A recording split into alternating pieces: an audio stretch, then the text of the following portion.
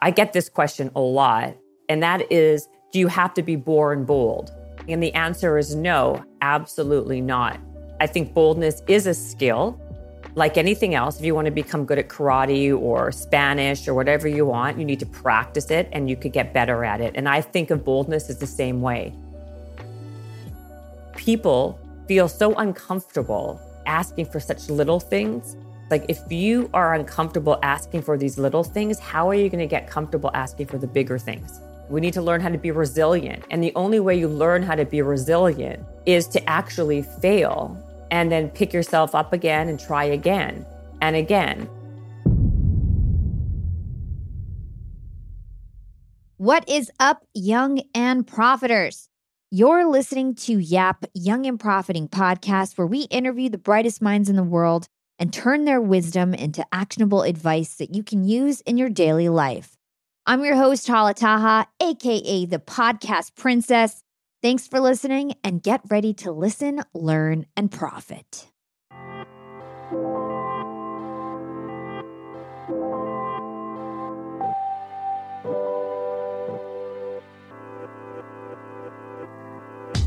Jennifer, welcome to Young and Profiting podcast. Thank you, Hala. This is great to be here with you. I am so excited. I love having my friends on the show. It always makes for a more natural interview. I know we're going to have a lot of laughs and learn a lot. So I'm looking forward to introducing you to my listeners. And Young and Profiters, Jennifer Cohen is a woman I highly respect in the self-improvement and podcast space. She's an entrepreneur, a brand strategist, a podcaster, and a fitness trainer. And she's considered one of the most influential people in health and fitness and one of the most impactful fitness entrepreneurs in the world. Jen's world-famous clients include Hollywood celebrities, Olympic athletes, top CEOs, and so many more. And she's also the author of 3 books and the host of a top podcast called Habits and Hustle, which is actually a new addition to our Yap Media podcast network. And on Habits and Hustle, she's interviewed people like Mark Cuban and Tony Robbins, and celebrities like Chelsea Handler and Matthew McConaughey. So it's an awesome podcast. I hope you guys check it out. It's Habits and Hustle. And today's episode is going to be focused on Jen's recently released new book. It's called Bigger, Better, Bolder, Live the Life You Want, Not the Life You Get, where she brings readers one step closer to boldness, one chapter at a time. And so in this episode, we're going to learn how Jennifer climbed the top of her space and created her dream job, how boldness is a skill that anyone can learn, and we'll also get the 411 on how to develop a 10% mindset. So Jennifer, today you're top of your field, but you didn't always think of yourself that way when you were younger. And when you were in school at a young age, you were regularly sent for extra tutoring because of your poor performance. And one day your mom told you that your teacher had called you average at best. So let's talk about that. How did that experience shape you as a young person? That's a great intro, Hala. So, thank you for that. It's amazing. I never was a great student. And I always thought that was my big Achilles heel, right? That I wasn't smart enough, that I wasn't talented enough or athletic enough. And over my journey, what I really recognized and what I realized was all those things really take a backseat. And the most important thing for success in anything, it could be professional, it could be personal, it could be whatever you are and trying to do. It's boldness is and was the secret sauce for me to get me from where I wanted to go. So when people had these laurels that they can rest on, right? If they're like super intelligent, there's a reason why they say, the fortune favors the bold, not the brilliant, because it's actually very true. When you really think about these people who actually really get to really high heights of success, it's because they actually went after what they wanted. They were bold enough to ask for what they wanted, to go after. They chased what they wanted versus just taking what they got.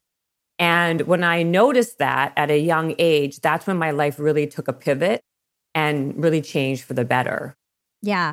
And so I loved learning about you. Me and you are friends. We chit chat all the time, talk on the phone for an hour here and there.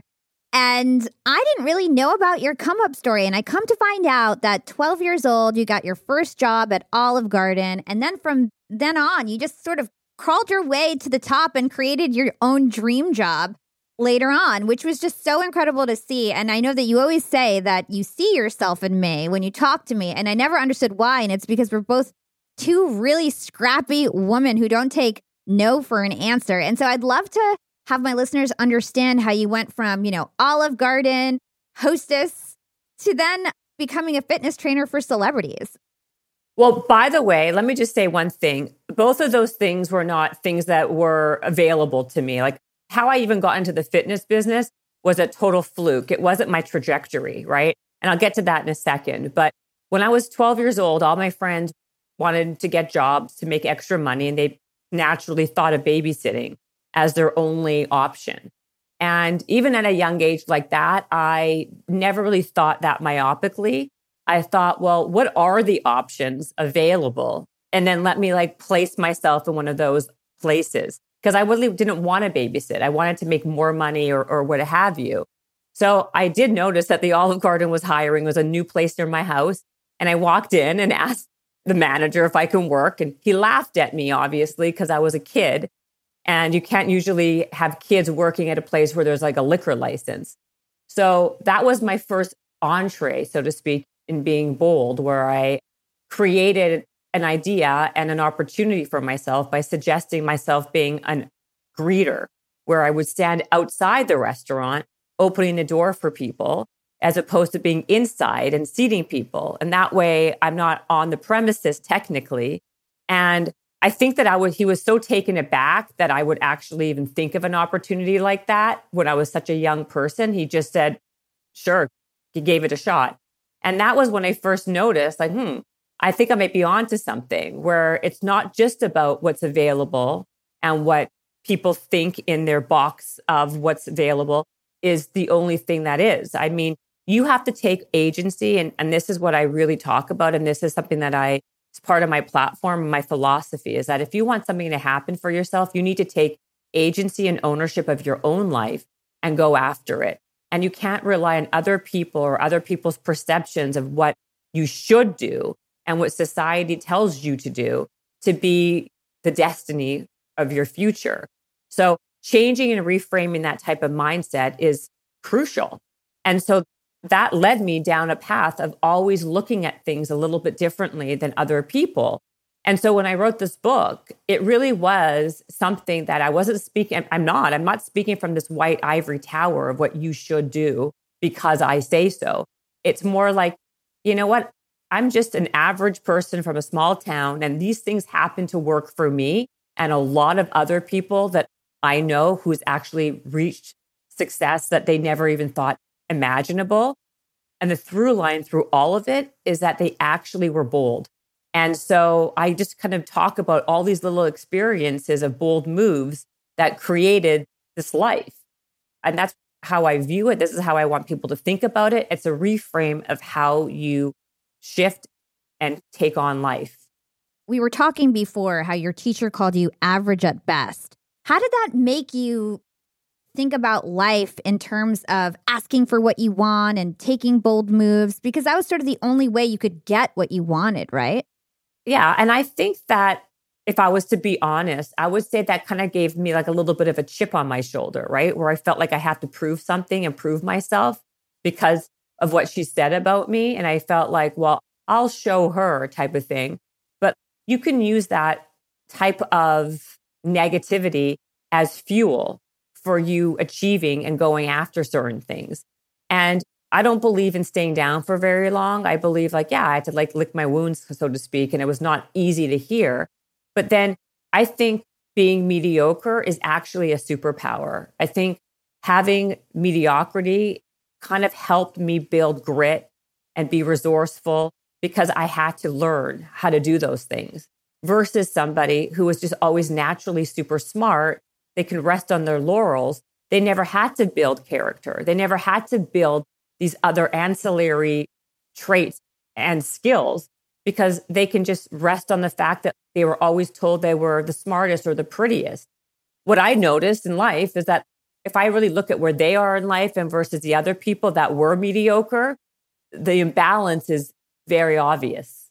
100%. I always look at who I graduated with from college, and I had a terrible undergrad. I graduated with a 2.3 GPA because I was in my sorority, partying, cheerleading, escaping my parents, and so I look at people who graduated with a 4.0 in undergrad, and I'm like, wow, I sort of skyrocketed compared to them. But that's because, to your point, when you're smart, you think that life is just all about taking tests and everything is just easy and you don't realize how to be creative, I guess, or how to get what you want without playing in the lines. Yeah, I just feel like you're not forced to figure it out. I feel like recently I did a talk at MIT, which is obviously MIT is where the smartest people in the world go for college, right? And I did a talk under this program that they created called FAIL, which is about resilience. And I thought to myself, this is really kind of ironic, right? Here I am at the school where the hardest school in the world to get into with the most smartest people in the world. And I'm talking about failure and resilience to these people. Super surreal moment. And the reason why they even had that program and developed this program was because people who are always used to winning, when they fail, they can't handle it. And this particular situation was based around the fact that the suicide rate at MIT is so high. Because when they do fail, they don't have the wherewithal to understand and figure it out. Versus someone like me, who has failed so many times that I had to kind of learn how to be more resilient. And I'm more desensitized to failure because it's happened so often that when it happens now, I'm so immune to it that I don't care. I'll just get right back up and I'll try again. And that's why when people ask me about this, I say, you know what? I have a master's in failing, but I have a PhD in getting myself right back up and trying it again. And it is the truth. And this is the point that if you are somebody who you think that you're just average or mediocre, that actually is a strength. That is a superpower for you. That is not a weakness. And that can work to your advantage over and over again if you just implement these small things to kind of create the bold life that you want. And so for me, you don't have to be what your brain says you are. You have the power to change whatever that is. I don't believe in like you were born on this life to kind of find yourself. I believe in a life where you create yourself. Yeah. And I do want to get into the content of your book, but I want to spend time for my listeners to really get to know you, Jen. You have created this bold life, right? You started in the music industry, similar to me, and then you literally ended up creating your own dream job, leveraging your network, everything that you had learned in the past, and your passions. I would love for you to tell that story of how you made that transformation. So yeah, I was working in the music world. I'm Canadian, and I was working for a record label in Toronto. I got a job offer, and I went to work for another label, Sony, in LA. And the job was fantastic. Like I was a young girl, super young. I basically did very well. I was kind of like on the fast track at that age to where I was going in the marketing department. And I got this job, and it was a cush job, making much more money than I thought I would make in the US versus Canada. Great office, doing great things. And then eventually the music industry started to really shift and change. And this is back when budgets were very different. We didn't have what we had now. There was no such thing as Spotify and these streaming platforms. The job started to change, and I didn't love where it was going. It was becoming much more of a digital play versus the A&R aspect, which is like artist relations, which was what I was like kind of like my sweet spot. And how old were you at this point? I don't know. I was probably like 25. Okay. 25 years old, 24. I was the youngest executive. Everyone else was at least 8 years older than I was. And I want to tell the listeners that when you're Canadian and you get a job in the US, for those who don't know, we have a working visa. So whoever sponsors you is where you have to work legally. And if you don't have that job, you kind of have to go back to your country, or else you have no other means of making money until you find another company to sponsor you, right? So when I quit my job, I really had no other means of making money. And I didn't want to go back to Canada. I wanted to stay in LA. I love the weather. I love the lifestyle. So in that moment, I thought, you know what? I'm going to go to school. I'm going to become a personal trainer, just kind of like a placeholder until I figure out my next move. So that way I can make some money, and then I can get paid under the table. And that way, then I can buy some time until I figure out my next move. And that was really my intention and plan. Like I didn't really have more than that. I had a direction, but I didn't really have much of a destination besides that. So I did that.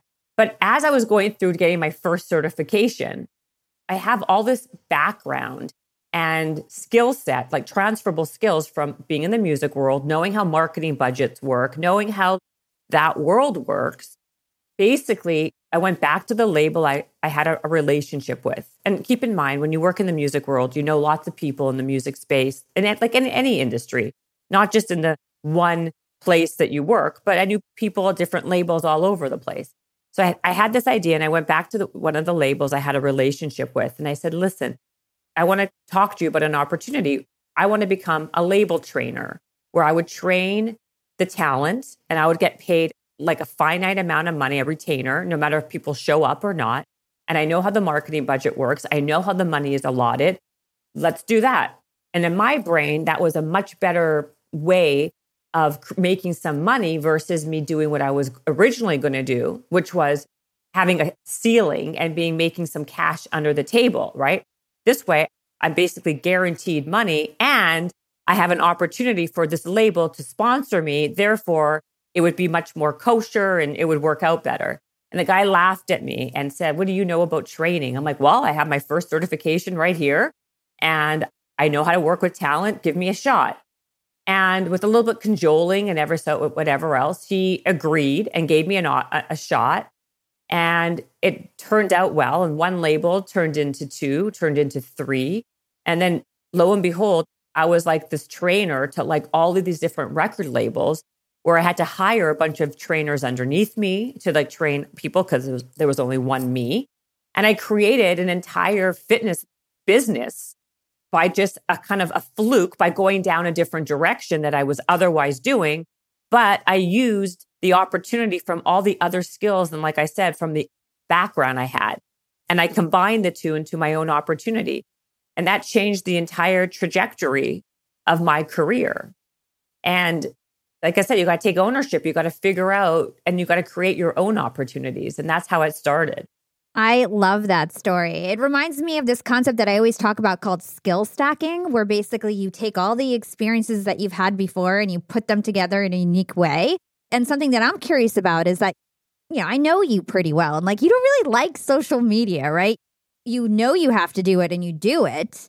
You ended up blowing up on Instagram. And I'm talking about real Instagram followers, not all these influencers that buy their followers and things like that. You ended up really growing on Instagram. How did that happen? How did you start to build your brand? Because I think you even had a pair of sneakers at one point. And so how did you get so well known and blow up like that? There's like a big gap right in between. Not to age myself, but like at that time, there was no such thing as Instagram and there was no such thing as social media. And I never sought out to be an influencer by any stretch, but my career took so many different evolutions. I wrote some books in the fitness space. I actually started some companies in the fitness space. My last company was a fitness app that got acquired by Weight Watchers 5 years ago. This stuff had nothing really to do with like social media. But I think what happened eventually was social media or followers or whatever you want to call it was more of a byproduct of the other things I was doing. I wasn't seeking out that. That to me wasn't the business I was going after. And you're right. Like I'm not someone who's loving that stuff. I feel like it's something that it has to happen and it's like a full-time plus job. But I never really concerned myself what everybody else was doing. I really concerned myself with what I wanted to do and what was good for me in terms of like my skill set, my strengths, my weaknesses. And all of that stuff happened way, way after. If you focus on being really good at what you do and what you're doing, all that other stuff, people will know. Like you have to be so good that people find you, that it's so loud that people can't help but notice. Versus what's happening now, which is people are trying to have these big platforms on social media when they know nothing and then hope that people will show up. In the world that I remember and where I'm from, it's like you need to do the reverse. You need to be so excellent at what your craft is and learn it so well and always be learning and always be up on it that all that other stuff becomes the byproduct. And I think that people just have it wrong a lot of times. And that's why I also feel that people have to be very wary of who they get their information from on social media for this reason. Let's hold that thought and take a quick break with our sponsors. Young and profiters, they may call me the podcast princess, but I'm also the LinkedIn queen. I've been a LinkedIn influencer for 6 years now, and I teach one of the most popular courses about LinkedIn. And I love to teach sales on LinkedIn because when it comes to B2B sales, LinkedIn has got that on lock. LinkedIn is where all the decision makers are hanging out. There are 180 million senior level decision makers on LinkedIn and 10 million C-suite decision makers. These people are on LinkedIn and they're in the mode to buy. They're using LinkedIn for their buying journey, to research vendors or sales reps that they might work with, to look up how to solve their problems, to learn from industry thought leaders. They are in the mode to buy, whereas on other platforms, they're in the mode to be entertained. You want to get them in the right mindset. You want to cut through the noise with LinkedIn ads. In fact, 79% of B2B marketers rate LinkedIn as their top channel for paid media. And LinkedIn has the best targeting because they've got all these different inputs. People are putting their resume basically up on there. And so there's so many keywords that they can use to target the right decision makers so they can hear about how you solve their problems. And I've got a special gift for all you young and profiters who want to try LinkedIn ads. You can get a $100 credit. LinkedIn was super generous. If you want to make B2B marketing everything it can be and get a $100 credit on your next campaign, go to linkedin.com/yap, Y-A-P. Again, if you want to claim your credit, go to linkedin.com/yap. Terms and conditions apply. Young and profiters, as you may know, I launched my LinkedIn Secrets Masterclass a little bit over a year ago. It was my first course. And so far, I've generated well over $500,000. And the best part is, I didn't have to figure out how to set up my mastermind subscriptions, how to do abandoned cart targeting, and all of that tech geeky stuff. I just left that all to Shopify. Shopify is the global commerce platform that helps you sell at every stage of your business. And if you're in that I need to sell more with less stage, Shopify Magic is your AI superpowered sidekick ready to whip up captivating content that converts. And it doesn't matter if you're selling digital products or vegan cosmetics. Shopify helps you sell anything, anywhere, from their all-in-one e-commerce platform to their in-person POS system. Stop those online window shoppers in their tracks and turn them into loyal customers with the internet's best converting checkout. I'm talking 36% better on average compared to the other options out there. It's no wonder Shopify powers 10% of all e-commerce in the US, including huge global brands like Allbirds and Thrive Cosmetics. It took me a day to set up my Shopify store. I set up chat, took 2 minutes, and I was done. 1 month from thinking of the idea to implementation, a year later, I've made $500,000 on the idea. That's what it takes in 2024, just a good idea, and then utilizing a platform like Shopify that can help you make it a reality. There is no excuse these days. If you've got a good business idea and you think you'll be a good entrepreneur, you don't have to wait any longer. You don't have to be super techie, and you never have to worry about figuring it out on your own. Shopify's award-winning help is there to support your success every step of the way. Sign up for a $1 per month trial period at shopify.com/profiting. That's all lowercase. Go to shopify.com/profiting now to grow your business no matter what stage you're in. Shopify.com/profiting.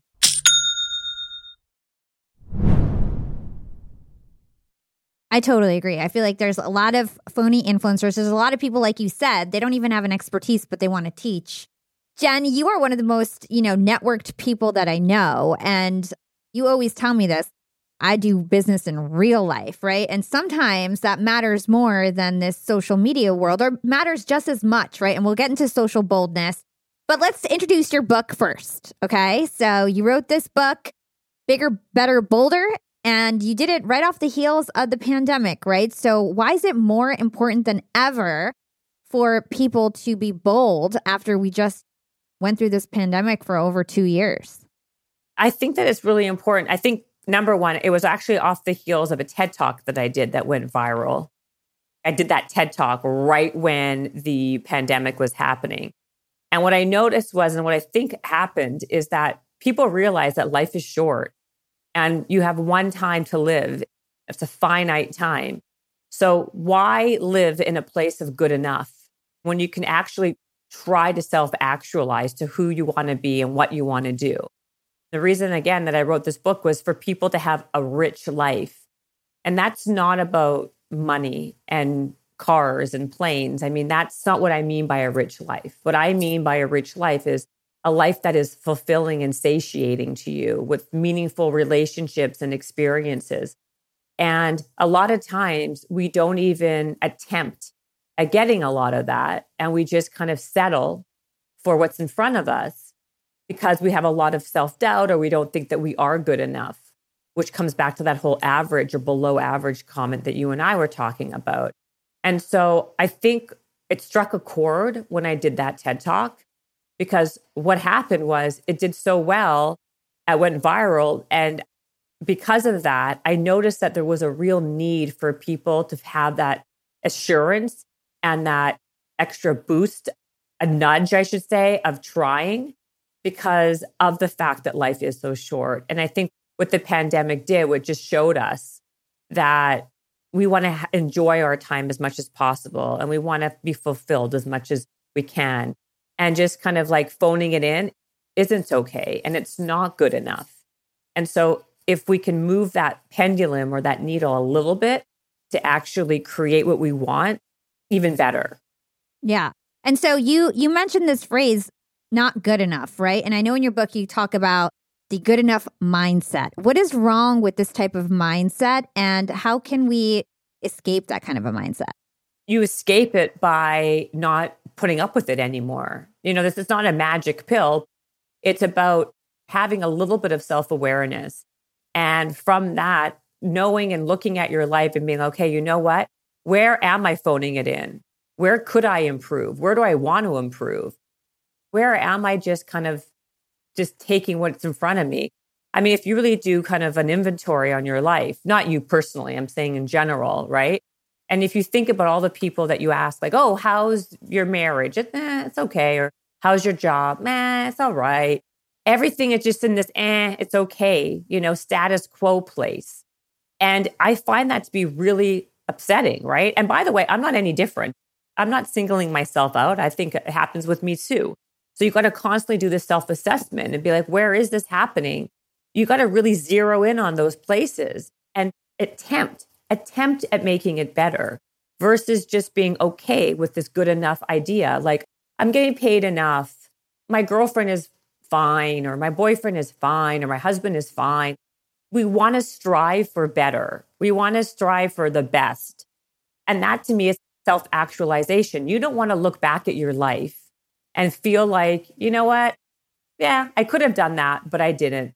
I prefer, in my opinion, I'd rather have a ton of rejection than a little bit of regret, right? Like regret's the worst thing. That to me stays with you forever. Rejection, you get over it a little bit. Like, whatever hurts for a second and then you move on eventually after a day or so. But regret, like I should have, what if I did? That's like gut wrenching. And to me, that's where I'm trying to shift people's mindset from going away from that into a place that's much more authentic to who they really are. I think that's super powerful stuff, and I couldn't agree more. I want to dig into a quote that I found in your book, and I think it's really important. You say, asking and failing and asking again is the foundation of boldness, which I think is really, really interesting because it's so true. You've got to ask for what you want. So I'd love to hear more on that from you. If you ask for something and the answer is no, how do you look at it, Hala? You look at, and I know you, I don't think of you as someone who's going to be like, no, okay, and then just kind of like walk away and never attempt again. You probably are similar to me where you think, well, that no means not right now. Yeah. Right? Of course. Right. And because of that mindset and that reframe of how you look at that, that's why you're successful. That's why you create these little wins for yourself. It may not have happened that day. It may not have happened the next day, but it eventually will happen, either with that particular thing that you want or by you continually trying, another opportunity will present itself that you never knew existed because you got yourself up and you didn't think about that no as the worst thing that ever happened to you. And you have to think about something as what is the worst thing that can happen? If we thought that in every situation, people would make way more attempts to get closer to what they want. Like, what is the worst that can happen? Like, okay, that person said no. All right, I'll try again later, or maybe I'll do this thing, or maybe I'll do that thing. But it's not about you being extraordinarily talented or extraordinarily smart. But what sets you apart is that you are persistent, you're relentless and tenacious, and you don't see it as the end all be all, right? And so it's like kind of like the squeaky wheel gets the oil. These are all sayings because they're actually true, right? Yeah. These are saying because these are actually truisms. And I think that what happens is we try to complicate these very simple truisms in life versus just taking them for what they are and then acting on them. And I want to go back to what we were talking about in terms of the good enough mindset, because I was going to say something before and then it like flew out of my head. There are actually weak spots. All those things that you were talking about in terms of, oh, your relationship's meh, your work is meh. Anything that you feel meh about is something that could collapse and is a red flag in your life that you need to look at and then see how do you actually make that stronger and, like you said, the best. And that takes making bold moves, right? So I'd love to understand your definition of boldness, because I have a feeling it's a little different than what we all think. Well, from what you just said about this, like these red flags that are put on these situations, I have this whole theory, and I put this in the book, actually, these 3 F's, which is this farm it, fix it, or forget it, versus just dwelling. And to me, if you have a weakness, there's 3 things that you can do about it. You can fix it, you can farm it out, right? Delegate to elevate, right? Or you could forget it, accept it for what it is and move on, and don't let that slow you down. I talk about this also. It's like, I always hated my nose, right? Like as a kid, as an adult, whatever. I never liked it. You can look at it now. And it made me feel like, oh, I was so ugly. I wasn't this, I wasn't that. And eventually I'm like, well, I didn't farm it out, right? I didn't fix it. So I had to just eventually forget about it. And then I never really thought about it again. It didn't really slow me down. Maybe in my own head, or maybe someone that thinks I'm not as attractive.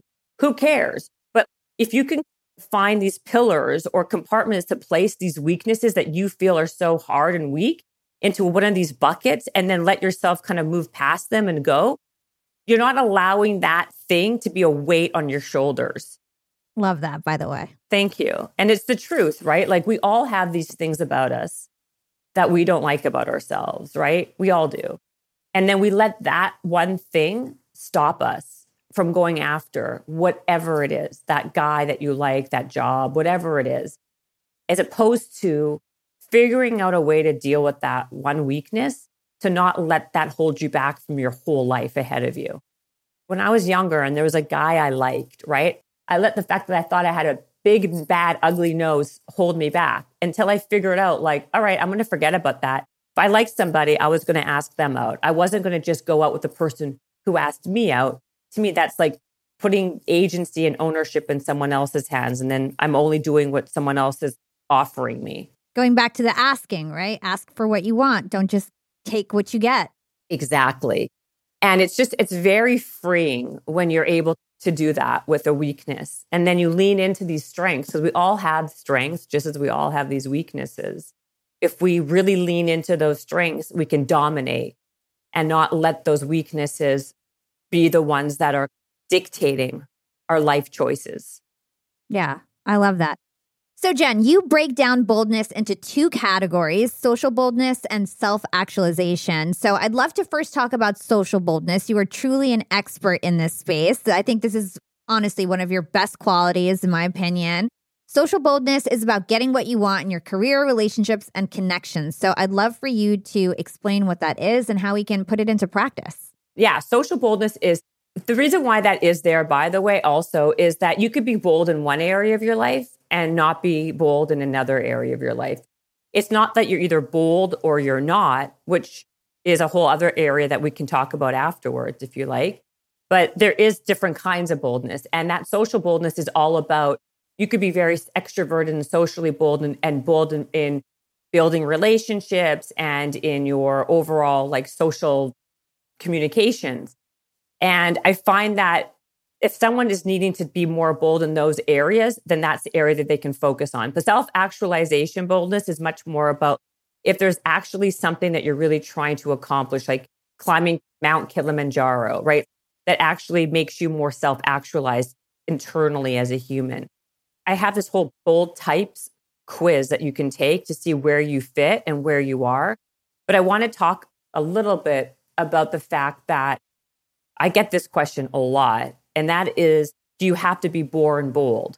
And the answer to that is absolutely not. I think boldness is a skill.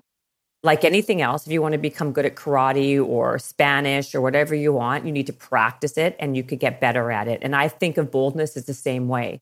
If you are somebody who is naturally not bold, more shy, or feels nervous about standing up for themselves and asking for what they want, you could absolutely change that behavior pattern by practicing these little bold moves daily to increase your boldness.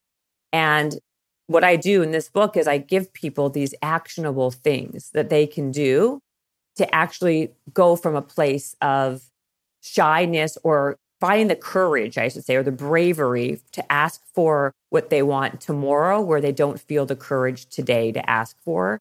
And so a little bold move can be something as simple as going to a restaurant and asking for salad dressing on the side of your salad. People feel so uncomfortable by asking for such little things. And in my opinion, it's like, if you are uncomfortable asking for these little things, how are you going to get comfortable asking for the bigger things? So it's like challenge yourself to just ask for what you want, even if it's not a big deal or you don't even care that much about it, just to put yourself out there so you can practice and sort of build that habit.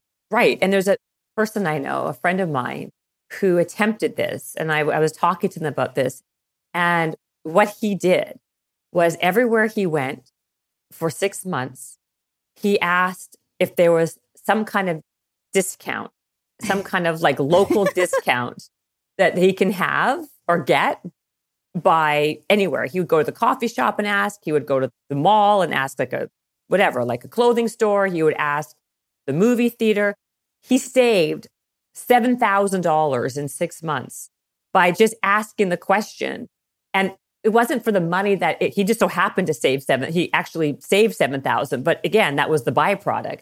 It was a test to see what happens when you ask, and if you ask, what you get, and to become more comfortable in the process of asking.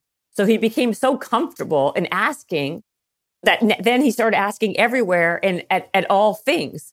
So he realized that all these local joints around him, he got 10% off, he got 20% off.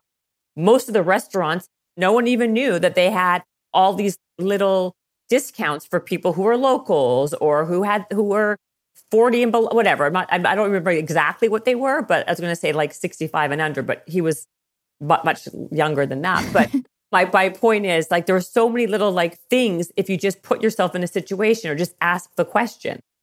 Yeah.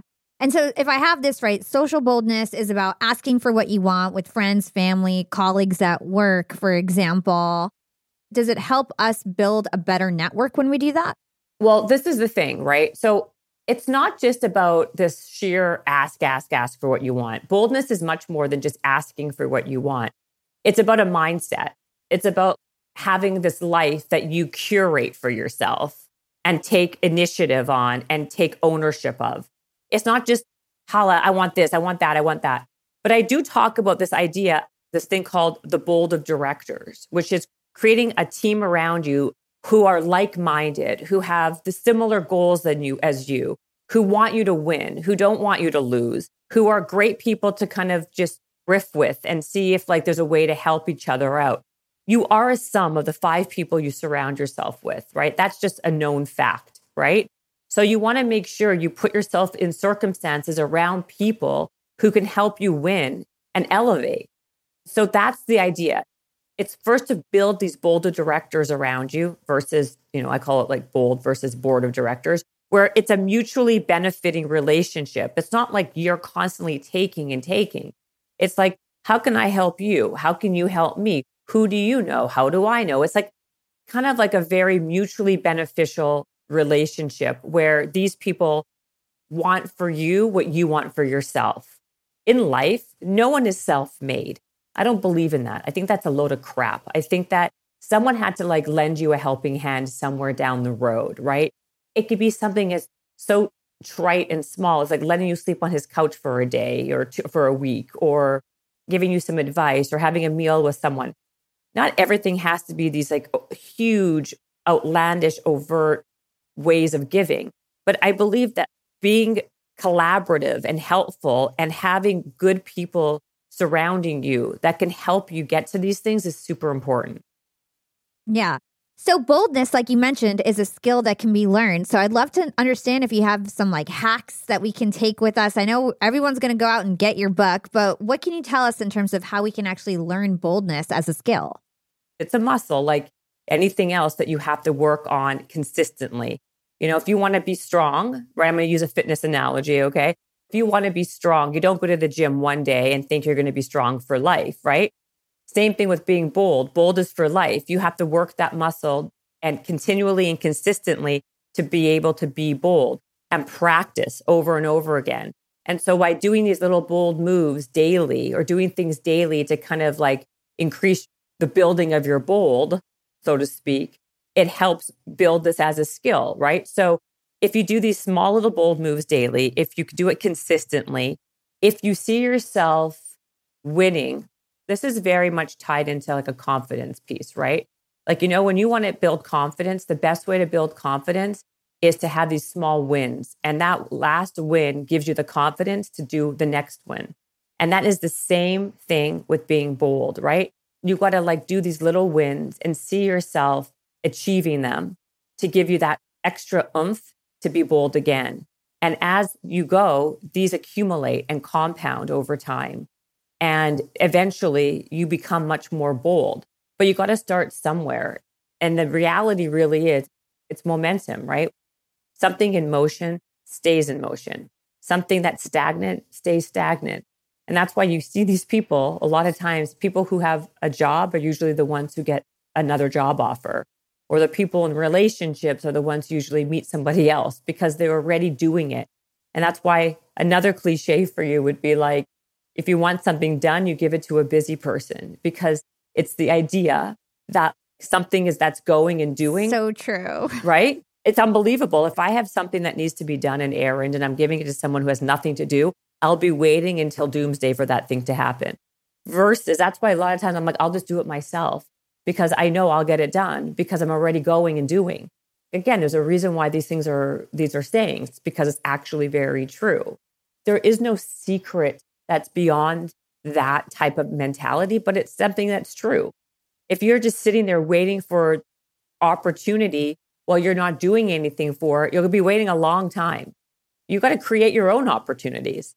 Yeah. And I totally agree. But here's the thing. A lot of people who might be reading your book or listening to this show, they might consider themselves to be like timid, shy, polite, extremely polite, and doing things like sending food back at a restaurant might terrify them. So I'd love to understand from your perspective, how can people get over that hump if they feel like, I don't want to be mean, Well, right. And that's what I was saying to you earlier, is that you have to get over that ideology if you want to get to a place of a life that you've curated for yourself.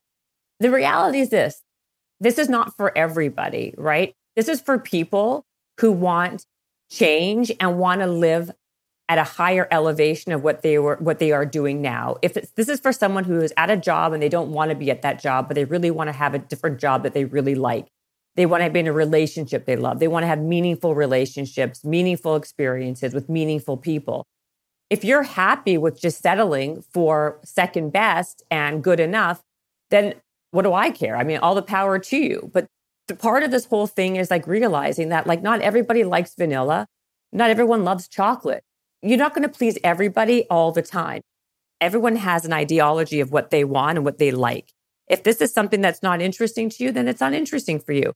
But truthfully, I think if we really were being honest with ourselves, we all want to live something closer sometimes to a life that's much more authentic to who we are versus to what is sometimes around us and available. I was not necessarily born bold. I was super insecure. I was super shy and timid at some point, but I realized it really wasn't getting me very far. And then when I started to ask a little bit and be a little bold, what I was actually getting from it. And because of that, it propelled me to keep on going. It's like exercise, right? It's like anything. The stop is in the start. It's always easy to think of all the reasons why something will go wrong, why it's not good for you, why you shouldn't, and how you're going to hurt this person or offend that person. It's not what you say, it's how you say it. You can be bold and not be rude. You could be bold and not be bitchy. I think there's a misconnotation of what the word bold really does mean. It doesn't mean be overtly rude and aggressive. It means taking ownership and a stand for who you are and what you want out of your life and what you are willing to accept and act accordingly. That's all it is. By the way, you can be shy, but also be bold. You could be more timid, but also be bold in other ways. But you got to pick and choose what is important to you and where you need to be bolder, where you want to be bolder. And that's the point. That's why I was saying earlier, it's about having bold types. You can sometimes maybe like being okay with what food is given to you. If it's cold or at the restaurant, you don't want to make a stir. But maybe one area that you really want to improve is the fact that you're in a relationship and you're not getting the emotional connectedness that you are looking for. And you're just accepting that because you don't want to make a stir. Maybe that's where your pain point is. But figure out what that pain point is that's really bothering you, that's really holding you back, and then make a change. If you want to eat cold food all day, eat cold food all day. Maybe a lot of people don't care if they, like, I'm not even being funny, I'm being serious. Like, maybe like, okay, fine. So I had the salad dressing on, I'm still going to eat it, I'm hungry. That's like a microcosm. But in real life, there's other areas where that may not suit you and serve you well. Yeah, you're going to grow up, like you said, having a lot of regrets about the time that you wasted and things like that, the chances that you didn't take. We'll be right back after a quick break from our sponsors.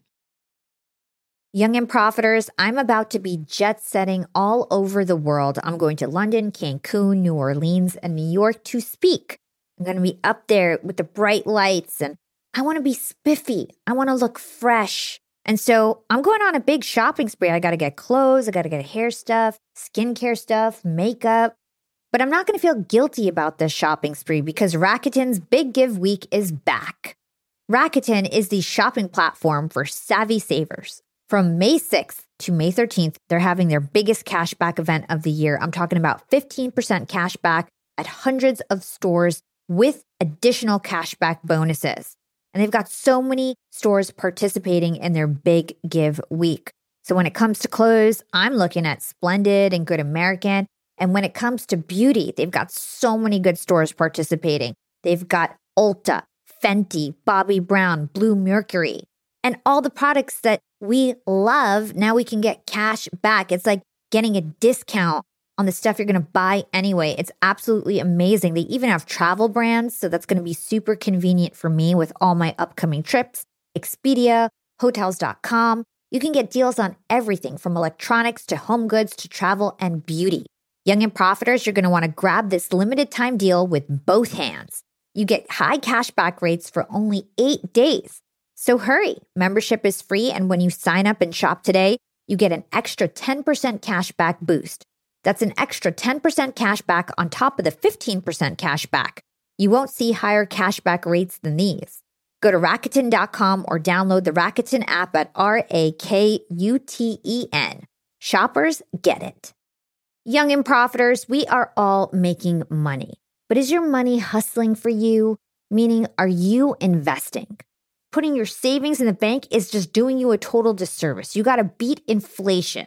I've been investing heavily for years. I've got an E-Trade account. I've got a Robinhood account. And it used to be such a pain to manage all of my accounts. I'd hop from platform to platform.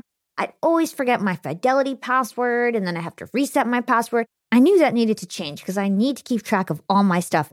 Everything got better once I started using Yahoo Finance, the sponsor of today's episode. You can securely link up all of your investment accounts in Yahoo Finance for one unified view of your wealth. They've got stock analyst ratings. They have independent research. I can customize charts and choose what metrics I want to display for all my stocks so I can make the best decisions. I can even dig into financial statements and balance sheets of the companies that I'm curious about. Whether you're a seasoned investor or looking for that extra guidance, Yahoo Finance gives you all the tools and data you need in one place. For comprehensive financial news and analysis, visit the brand behind every great investor, yahoofinance.com, the #1 financial destination, yahoofinance.com. That's yahoofinance.com. Young and Profiters. Yap Media is growing so fast. I have 10 open roles just this month. In the past, it would take me so long to find hires. I have to go on all these different job sites. I have to create my own skills assessments. That's why I let Indeed do a lot of this heavy lifting for me. Indeed is the powerful hiring platform where I can attract, interview, and hire all in one place. Indeed has things like skills assessments, where when we have specific roles, we can find an assessment that matches that role and we can make sure they have the skills that we need. Then I can focus on culture fit. I can make sure they're scrappy enough and are obsessed with excellence and do all the things that we need to do for them to fit in at Yap. And Indeed streamlines hiring with powerful tools like Instant Match. An Instant Match basically matches you with candidates as soon as you put up a job post with people who are qualified right away. It's instant. And the best part is it gets better as you use it. So now when I use Indeed, especially when I'm hiring for similar roles, I get people right away where they know that I'm going to like the candidates because they can see what my preferences were in the past. It gets better as you use it. According to US Indeed data, the moment Indeed sponsors a job, over 80% of employers get candidates whose resumes are a perfect match for the position. It's like waving a magic wand that gets better as you use it. So I love using Indeed. We've found a lot of our A players on there. Join more than 3 million businesses worldwide who count on Indeed to hire their next superstar like we do at Yap Media. Start hiring now with a $75 sponsored job credit to upgrade your job post at Indeed.com/profiting. Offer is good for a limited time. Claim your $75 sponsored job credit at Indeed.com/profiting. Again, that's Indeed.com/profiting. And support the show by saying you heard about it on Young and Profiting Podcast.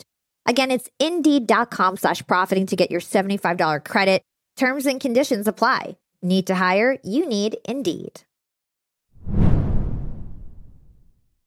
So something that I found really interesting in your book was that you mentioned that you're Gen X, right? I'm a millennial, you're Gen X. You mentioned that you feel like Gen X people are more likely to be bold because of the way that they grew up, which I thought was really interesting, and the way that they were parented.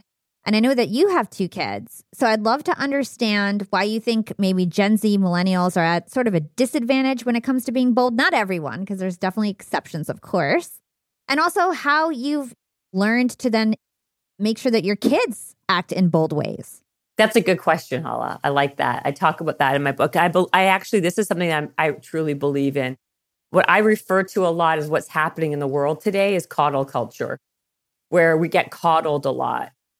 God forbid you say the wrong thing or you do the wrong thing, you get canceled right away. And there's a lot of helicoptering parents out there who helicopter their kids to such a place where everybody wins and gets a participation trophy.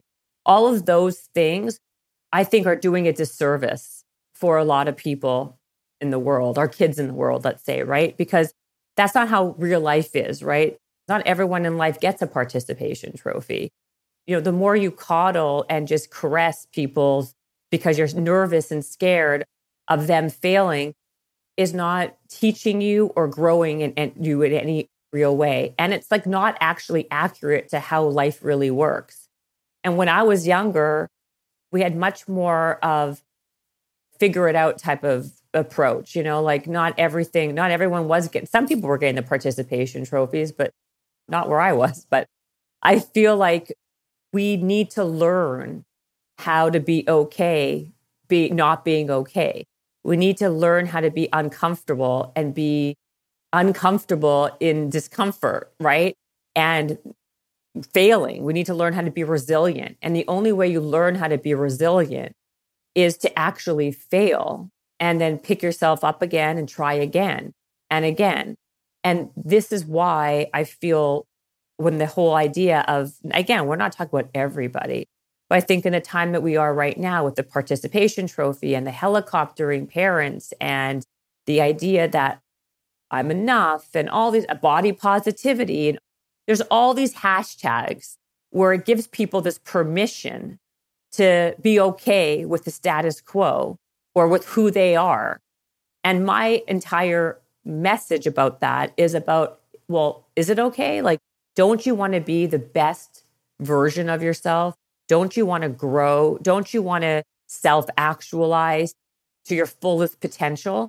Like, I know when I'm lying on my deathbed, God willing, not for many, many, many more years, but I want to know that I did absolutely everything I can to have and use all the potential I had and try to make my life as complete and full as possible.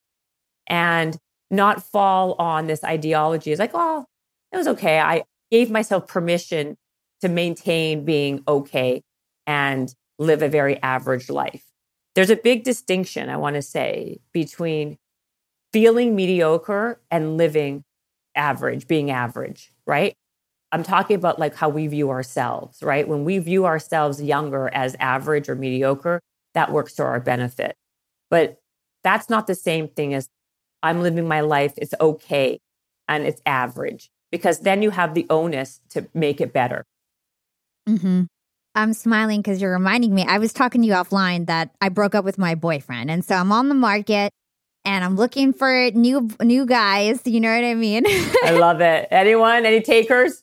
You talked about this idea of self-actualization. It is such a compelling thing. It's such an attractive thing to have somebody who goes after what they want and who can create things and self-actualize for themselves. And I meet so many guys who seem great. They're cute. They're handsome. They seem smart.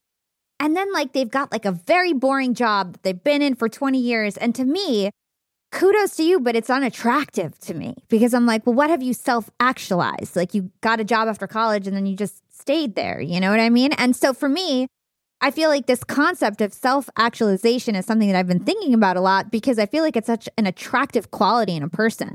I think it's very attractive. I agree with you. I think that there's nothing less attractive than somebody who just is fine with like letting themselves be okay with status quo. I think the most attractive thing in the world was when people want to push to be better, because who wants to stagnate in life? The truth of the matter is, I don't think anybody does. But I think what happens is life happens and then it goes fast and we're busy and then we forget and we're tired and we don't have the energy and effort to put into what it means to do something else. That's really where it gets like the rub, right? Because if we're not going to be focusing on that, then what's the point? One day will bleed into another, that bleeds into another. And then you look back in 20 years and you never did any of those things that you wanted to ever do when you were a kid or accomplish when you were a kid. Don't let that happen to you. You have the ability to take that control into your hands and be the CEO, so to speak, of your own life and make things like change that trajectory for you. That is the point. I think it's very hard sometimes because we do get in the rut of life. And you have to make a decision of what you want from your life and how you want to live that life. And you don't have to have a destination necessarily, but have a direction and play out that direction. Because a lot of times, just in that process, all these doors open to you that you never even knew existed because you never even went down that road before. I think you should go watch my Instagram and you tell me if you think my kids are bold. My little girl who's 7 years old did a post about buying my bigger, better. She's like, welcome to my channel. And I want you to buy my mom's book, Bigger, Better, Bolder. It's so cute. And the reason why I think it's cute because she's my kid, but that's not what I'm saying. I'm saying kids learn not by words, but by watching, by action. Your kids mimic you. So you can say all you want, talk, but what they are actually really kind of tuning into is what you're doing. And they mimic what they see, not what they hear. And I may be a lot of things in the world, Hala, but one thing I am 100% through and through is honest and authentic and real. Whatever I preach, I practice 1,000,000%. I'm not just sitting here blabbing and then not actually practicing it. I'm actually practicing it all the time. And my kids see it. And so my message and why I'm even saying that is my kids, they're kids, right? They may not listen all the time and they do their own thing. But I think little essences of what they see does like slowly seep in. They see me exercising all the time. They know that movement's really important for me. That's a healthy habit that I believe that we should all kind of integrate into our lives, not because of having a great ass or great legs, but because of the cognitive abilities and what it does for you in confidence and mental toughness and strength.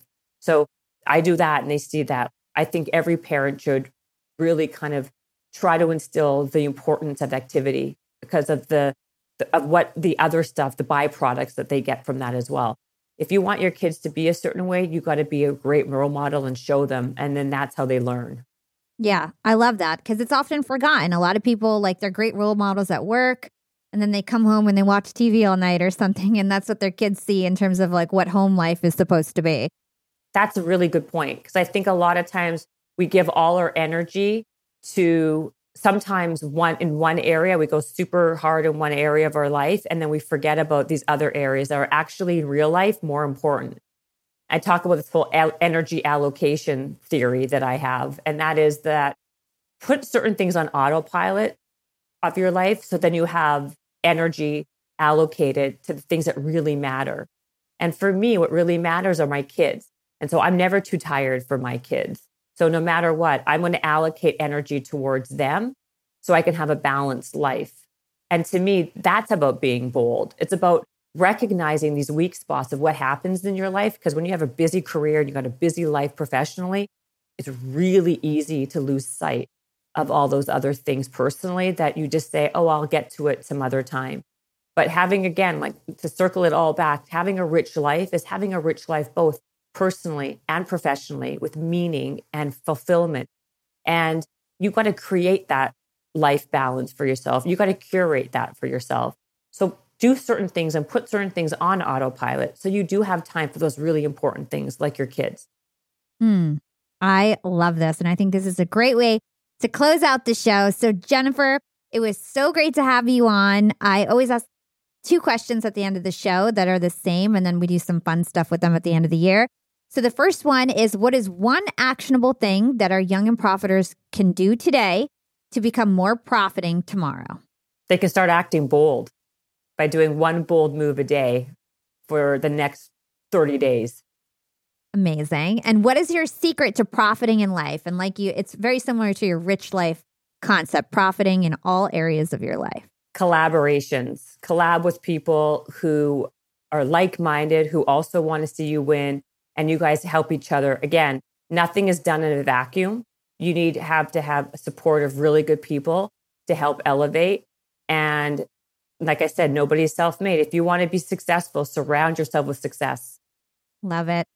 And where can everybody learn more about you and get your latest book, Bigger, Better, Bolder? You can buy my book at any fine bookstore, Amazon, there's Barnes & Noble, anywhere you would normally find a book. They can find me at The Real Jen Cohen. They can go on my website, jennifercohen.com. They can find me on Habits and Hustle, which is my podcast. Amazing. We're going to put all those links in the show notes. I had such a fun time talking with you. It's always a pleasure, Jen. Thanks for coming on the show. Thank you for having me, Hala.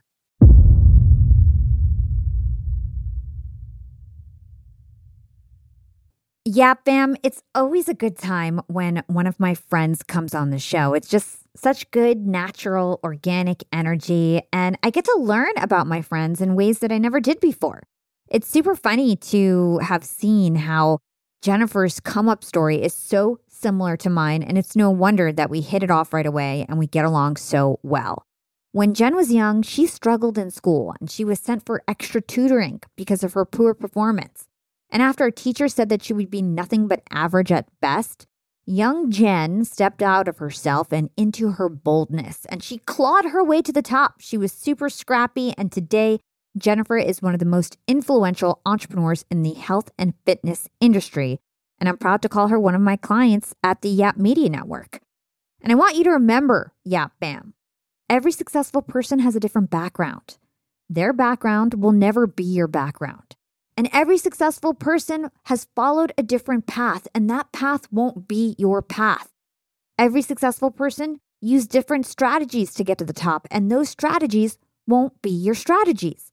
But there's one thing I know, and there's one thing I know for sure, is that every successful person took bold, decisive action more than once.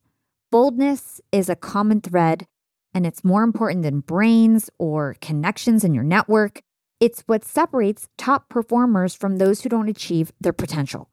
And I hope this episode inspires you to be bold, take risks, go after what you deserve, ask for what you want, and exercise your boldness every single day.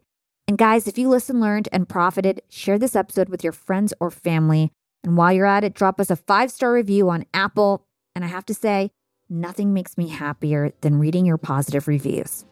You guys can find me on social media. I'm on Instagram at Yap with Hala. You can also find me on LinkedIn. Search my name. It's Hala Taha. Big shout out to my Yap team. Super excited for 2023. We're going to crush this year. This is your host, Hala Taha, signing off.